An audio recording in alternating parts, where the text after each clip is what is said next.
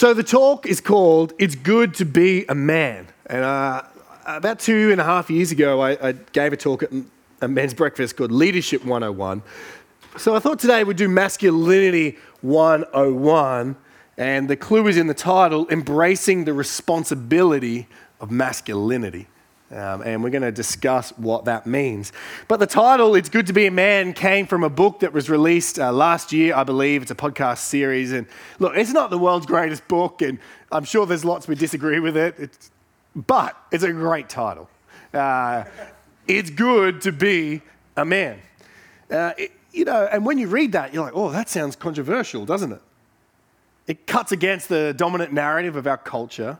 It sounds chauvinistic, derogatory. It's sort of like, yeah, the boys, sort of, it sounds competitive and rude. And you sort of, and I heard someone explain it like this with that title, that it's sort of, you're waiting for the next sentence. Like, it's good to be a man because men rule, or it's good to be a man because men are better, But the reality is, how uncontroversial would that title be if it was, it's good to be a woman? No one would bat an eyelid. No one would expect anything to come from that. Now look at that title. It's not saying, like, it's better to be a man than a woman. It's not saying it's bad to be a woman. It's a simple statement that aligns with God's description that he created us male and female, and it was very good. So maybe the title should actually be, It's Very Good to Be a Man. Amen? But if it's good to be a man, what does it actually mean to be a man? Sadly, there's so much confusion in our culture on that. And really, it's easy to make jokes, and I make jokes all the time, but I should stop making jokes and actually just start almost weeping because we're so lost. So many young boys, so many young women are so lost as to what masculinity is. We're in a really terrible spot where who knows what a man is? Guys can be a man. I mean, my wife sent me an emoji this week of a pregnant man. She's like, look at the new emoji that's out, like a guy with a tummy. You think, oh, and it wasn't a beer belly.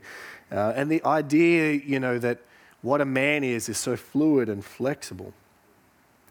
And so I want us to think today about what does it mean to be a man? What is Masculinity 101?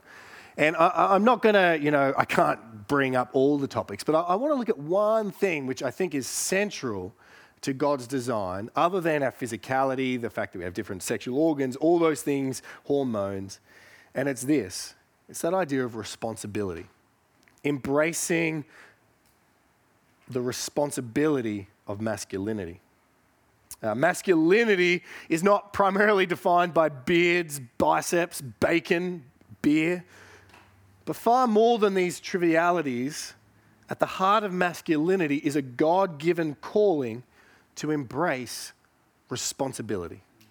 At the heart of masculinity is a God-given calling to embrace responsibility. It's my hope, my modest aim that I would awaken or refresh that God-given sense this morning. Many of you know this, you believe it already, so I want to either awaken it if you weren't aware of it or refresh that sense of responsibility. But it doesn't sound very exciting or engaging. What's good about being a man? Responsibility. It can feel like a bit of a letdown, something like your year advisor would say at school or your mum, or a lecture from a teacher, so to speak. But let's pause for a second. Why does it feel like a letdown? So the good thing about being a man is responsibility. Why does that feel like a letdown? Well, as fallen men, we most likely want our masculinity to mean we are served rather than we serve. We want to be praised rather than praise others. We want to be the center of attention rather than being a spotlight. We want the perks of hierarchy without the consequences. So if I said it's good to be a man, you get first bacon and eggs. It's good to be a man, you get the most money. It's good to be a man, you get the most attention. We'd be like, yeah, that's good. It's good to be a man, you're responsible. Oh. I think it's part of our fallen nature. We often have two battles as men, right? Domination that we want to be men, so we rule over the top of everyone and we crush people who are in our wake.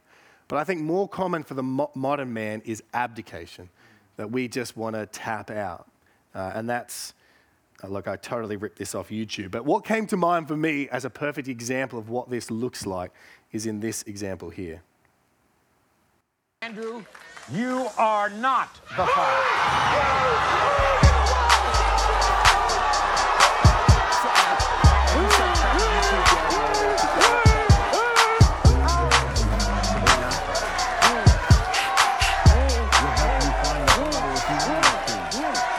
Ready for action, nip it in the bud, we never relaxing out. Right. That's a ridiculous example, but that whole TV show has millions of those examples of dudes just being like, yes, I got to have sex with you and orgasm, and I don't have the responsibility of that child. That human being, that eternal soul that's created, woo, not mine. It's terrible, isn't it? We see that, and we know that there's something intrinsically wrong. A man has sex with a woman, he wants the joy, the orgasm, but not the consequence or responsibility. We know it's wrong, but if I'm honest, it's no fun on the flip side to being the one who bears the consequence and the responsibility. You may come in this morning feeling that weight of your manhood, the fact that you are responsible as a husband, as a father, maybe as a son toward now your elderly parents, or a sibling toward, or relations back in different countries or whatever it is. You feel the weight of manhood and you think, is this good news? But if God has given the responsibility to us as something that is intrinsic to our design, and his design is good, then one of the good things about being a man is responsibility and embracing responsibility. You see the logic. If God created man and he is very good, and the primary calling on man's life is responsibility, then the good thing about being a man is embracing that responsibility. And progressively, as we're changed by God's Holy Spirit, we should be growing bit by bit to see this as a good thing, albeit difficult and sacrificial.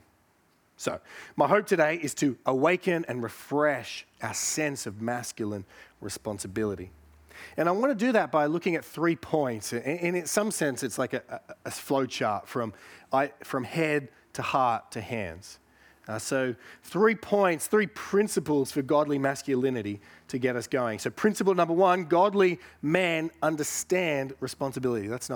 Godly men understand masculine responsibility. Godly men, you can't be a godly man if you don't understand masculine responsibility. Now, it's likely that all these texts that you can see on your outline, you know them. But the tide of the culture is going so quickly out that if we're going to ever stay ahead and actually grounded in God's word, we have to continually renew our minds with Scripture so that we're not just doing this based on a vestige of sovereign grace men do this because they're a show, they're a man group, they're complementarity, but it's optional. That's just the sovereign grace way of doing masculinity. No, what I want us to do is just bathe ourselves in the Scriptures again so that we can soak that paradigm into our being. So let's look at Genesis 1-3 and just use it as a little case study to build into us again that what is God calling us to do? Who are we? So Genesis 1:26-31. Then God said, "Let us make man in our image, after our likeness. And let them," notice that, "have dominion over the fish of the sea and over the birds of the heavens and over the livestock and over all the earth and over every creeping thing that creeps on the earth." So God created man in his own image, or mankind, we would say. In the image of God, he created him. Male and female, he created them. And God blessed them. And God said to them, "Be fruitful and multiply and fill the earth and subdue it and have dominion over the fish of the sea and over the birds of the heavens and over every living thing that moves on the earth." And God said, "Behold, I have given you every plant yielding seed that is on the face of all the earth, and every tree with seed in its fruit. You shall have them for food. And to every beast of the earth, and to every bird of the heavens, and to everything that creeps on the earth, everything that has the breath of life, I have given every green plant for food.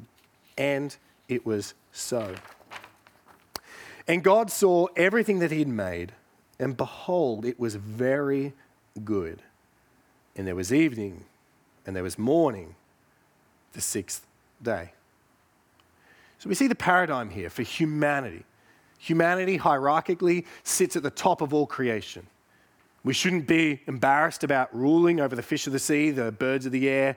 All the environment is ours to be responsible over, to steward.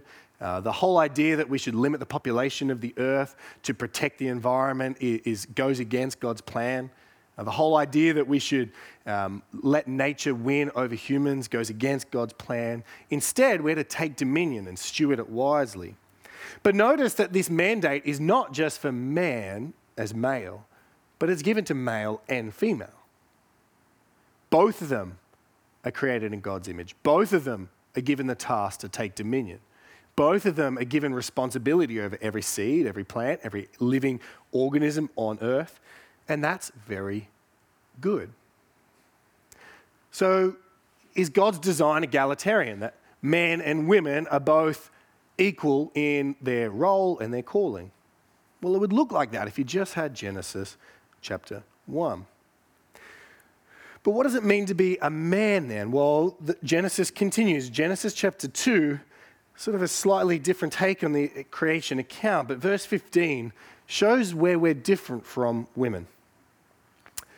The Lord God took the man and put him in the Garden of Eden to work it and keep it. Now, here's where the difference in the sexes originates, and we're going to understand this. To Adam alone, God gives the responsibility of working and keeping the garden. Both are called to dominion, but Adam's call is to be the one who's the head of it, responsible for it. Both are called to do it, and we do it in differing ways in accordance with our sex and nature and calling. But the one whom God puts in charge of it is Adam. There's two words, work, kind of cultivate, create, and keep, guard, protect. And then Genesis 2:18, then the Lord God said, "It is not good that the man should be alone. He can't bear this responsibility on his own. I will make him a helper fit for him." So Adam's call is to be responsible for the dominion, and Eve's call is to help him achieve it. Her role is subordinate by nature, but not inferior. Equal, but subordinate. She is to use all of her gifting, skill, creativity, even leadership to help the man with his responsibility to work and keep the garden. He is responsible, she is supportive. And you see this emphasized again, we won't read it now, but Genesis 2:19, the next thing that happens in the account is that Adam then names and rules over all the livestock, and he demonstrates his lordship by naming all the animals and then choosing a wife for himself. Okay, one last note from Genesis. The way we can see that this isn't just like a description, this is paradigmatic for who we are, is what happens after the sin occurs. Who does God come after? I'm building my case for responsibility here, 8-12. And they heard the sound of the Lord God walking in the garden in the cool of the day. And the man and his wife hid themselves from the presence of the Lord God among the trees of the garden.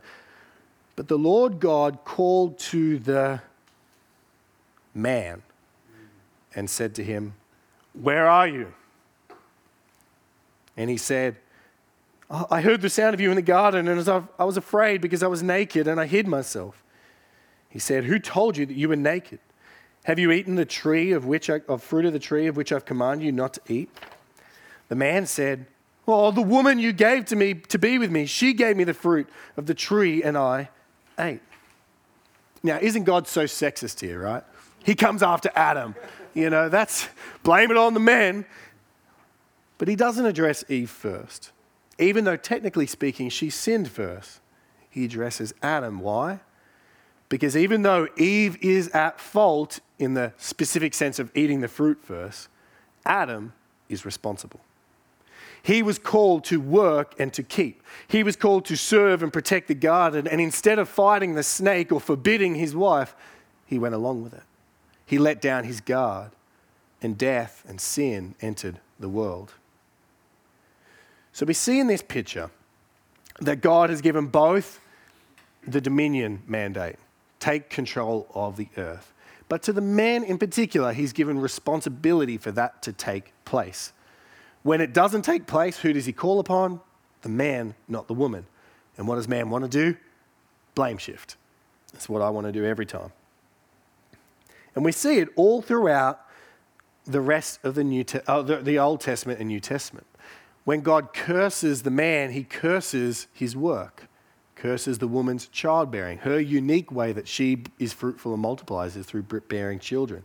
And then he curses their relationship, that her desire would be for her husband, that she would be in control of him. And then that doesn't disrupt the whole pattern though. We're not meant to get rid of the responsibility pattern. If you look throughout the rest of the whole Bible, all the priests are men. All the elders of the tribe are men. All the chiefs are men. All the kings and rulers are men, bar one usurper who's a woman who took the throne unwillingly. One judge in the history of Israel was a woman, but it was a shame to the men, and the text says that.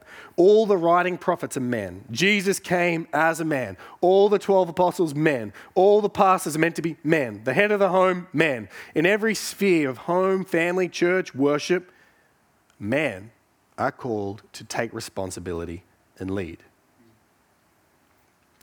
That's the paradigm. So that's what we got to think about when our self-conception. You've all got jobs and you've got a role description and you know your job. And when you're getting interviewed, you want to know what particular tasks am I meant to do? What am I going to be held accountable for? What are my KPIs? Well, God has outlined it for us. And he's saying to us, we're managers, not owners. We're given responsibility. We haven't earned it. We haven't taken it. The fact that men lead is not because we're just like stronger and therefore, sucked in women, we took over. No, we were given it by God. We're given our role. We don't have the freedom to invent our job description. And we'll be held accountable for how we've managed the role, the gifts, and the jobs that God has given us. If you think of it as men, we're managers of a responsibility. We're not entrepreneurs. Okay, so that's point number one. Principle one, godly men understand masculine responsibility. Godly men understand masculine responsibility. But let's go, that's the head. Let's go now into the heart of it a little bit.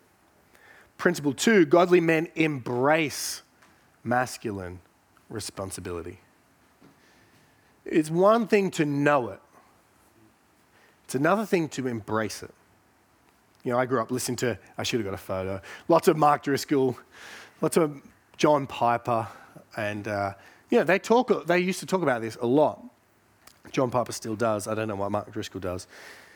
And even though I knew it in my head, it's taking me, and still takes me, so long to actually translate this into not just a thing I believe, but a thing I embrace. And not just a thing I believe and a thing I do because I'm like, I better do it. But actually this sense, this embracing of like, I'm a man, I'm responsible. This is my calling. Wherever I go, I bear this responsibility. This is intrinsic to me as a person. My instinct is I want to offload it. I want Maddie to bear the responsibility. I want Dave Taylor to bear the responsibility. Now I want Richie to bear the responsibility. It's like, okay, where can I delegate responsibility? But we can't. Because each one of us is called to it. in our different roles and spheres. And so we ought to embrace it in our hearts, our soul and our psyche. To be constantly aware, I'm on. The ball's in my court. Whatever happens here, it may not be my fault, but I'm responsible for it. John Piper captures this so well in his definition of biblical masculinity in his fantastic book, Recovering Biblical Manhood and Womanhood, that he edited with Wayne Grudem. He captures it. This is the definition that runs through the 600-page book. At the heart of mature masculinity is a sense of benevolent responsibility to lead, provide for, and protect women in ways appropriate to a man's differing relationships. At the heart of mature masculinity is a sense of benevolent responsibility to lead, provide, protect. By that, if you unpack that definition, which he does, the heart means it's not all of it, it's not an exhaustive thing, but at the core, the base principle of what it means to be a man is to be responsible. If you're lacking responsibility, you're diminished in your masculinity. And John Piper uses that word, a sense of benevolent responsibility, a sense to capture that heart element. He says, I think I've got the quote here, I use the word sense because to be masculine, a man must not only be responsible, but sense or feel that he is. If he does not sense or feel and affirm his responsibility, he's not mature in his masculinity. So the example of that could be, you're told by your wife, do this, and you do it. So it looks like you're taking responsibility for some task. But unless you own it, unless you sense, no, I ought to be doing this, unless you have this burden, that's not really masculinity according to Piper. The other reason why sense is important is because it also implies that a man, this is John Piper, may not be physically able to provide or protect for his family and yet be mature in his masculinity. He may be paralyzed. He may have a disabling disease. His wife may be the main breadwinner in such a circumstance. She may be the one who must get up at night to investigate a frightening noise in the house. This is not easy for the man. But if he still has a sense of his own benevolent responsibility under God, he will not lose his masculinity. That's really important. That's really helpful. And if you're not married, that doesn't mean if you don't have a wife or kids it's not about what you do. At the heart of it, it's that embracing. It's that God-given sense that I'm Adam. It's easy for Adam because he's like, I'm Adam. But for all of us whose name isn't Adam, I'm Adam. I'm responsible. I work and keep. That's what I do. And notice too how he modifies masculinity, mature masculinity. Because in a sense, masculinity, like if you have a penis, you're a man, okay? You got gonad, like you're a dude, you got testosterone. That's how you're born. XY chromosome, is that guys? Oh, yeah, okay. So a man might say, and I think I've got it here, I'm a man and I do not feel this sense of responsibility that you say makes me masculine. He may feel strong, sexually competent, forceful, rational, but we would say to him that if he does not feel this sense of benevolent responsibility toward women to lead, provide, and protect, his masculinity is immature. It is incomplete and perhaps distorted. So he might be strong, potent, powerful, executive, domination. But he sees a woman being attacked and he's like, well, not my wife. No responsibility. Not mature masculinity.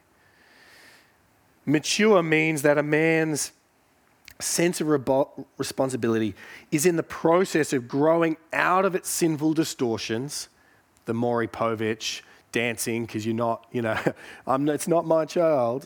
Out of its sinful distortions and limitations and finding its true nature as a form of love, not a form of self-assertion.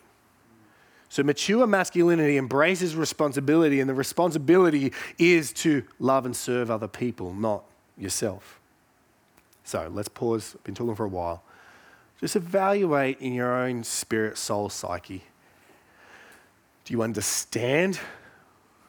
And do you embrace your God-given calling to responsibility?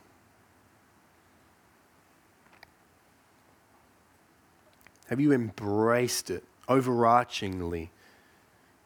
You feel like, I'm on. I may not be perfect or good at it, but I know I'm on.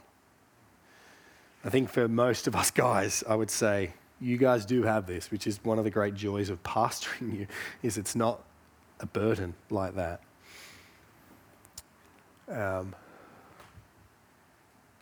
So that quote again.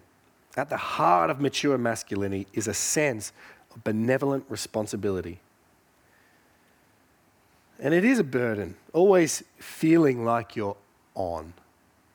Cuts against our selfishness. The eyes of your wife or your children or your family or God are on you, looking to you.